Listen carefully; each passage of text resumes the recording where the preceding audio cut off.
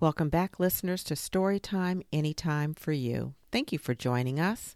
Today we're going to start reading our way through Tag Your Dreams, Poems of Play and Persistence by Jacqueline Jules, illustrated by Iris Depp. First up, Tag Your Dreams. Play tag with your dreams. Chase them till you're breathless. Dreams have strong legs, but so do you. Keep running with your arm out, fingers reaching. Don't let them get away. Follow the sidewalk.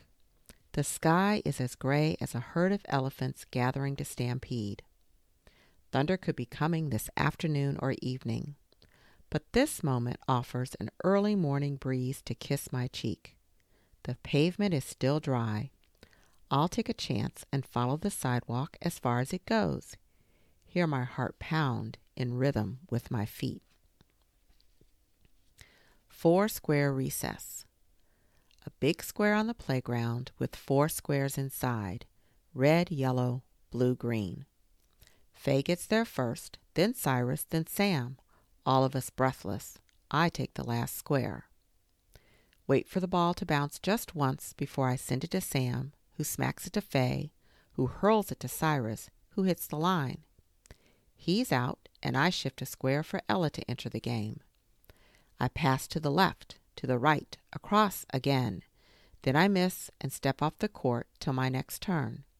Round and round, faster and faster. Sometimes I'm in, sometimes I'm out. Who cares as long as the game keeps moving and I still have the chance to jump back in? Clapping hands. Blanca sits on a blue bench, brown eyes watching. I'm close by in my own seat on wheels. Does she have to be alone? Do I? Blanca sees me rolling toward her. She doesn't look away. Good sign. Do you know chocolate? My legs can't run at recess, but my hands can clap rhymes my abuela taught me and reach the new girl from Guatemala. Chocolat, chocate, chocolate. Our hands fly fast and strong together. Pedaling to piano. Jenny Wilson fell off her bike, banged her elbow, ended up in a blue cast and sling. She told everyone how she heard her bone snap when she hit concrete. I thought about her every Tuesday pedaling to piano. It slowed me down as if I carried Jenny's cast heavy on my shoulders. Until the day a squirrel swerved in my path and the brakes I squeezed too hard stopped me too fast. Boom!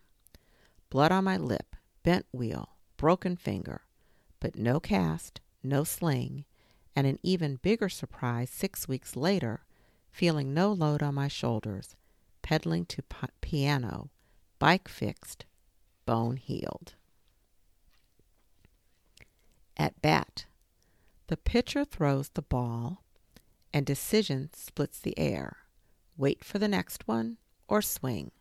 The right choice mixed with luck and muscle means the crowd still will stand and cheer. Forget wrong decisions, returning in silence to sulk on the bench. That was the last time and the time before.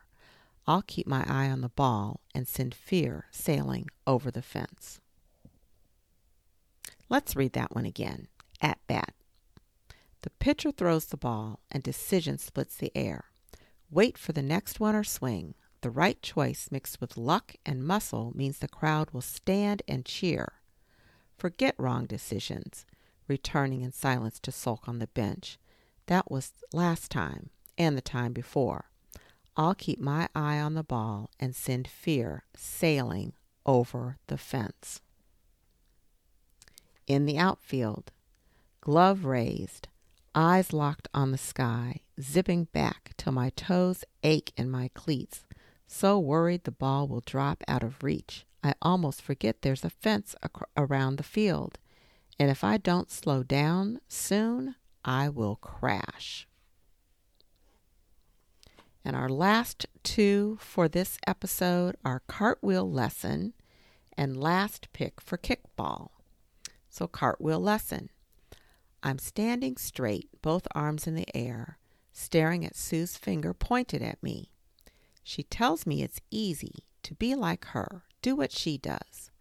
Just put my palms on the ground and face the sky with my feet. Hand, hand, foot, foot, she claps and commands. That's what it takes to flip over and see the world from Sue's point of view. I watch her hair touching the grass, her limbs turning like bicycle spokes, smoothly ending in a victory pose, and think about my glasses dropping on the ground. I feel my headache. Maybe Sue looks fine walking on her hands, but I feel better balanced on my feet. Last pick for kickball. What? Last? Lisa Watson's never liked me, but I thought Abby did. Good thing this game gives me a chance to kick the ball hard, straight to the outfield where my anger shoots over Abby's head across the grass.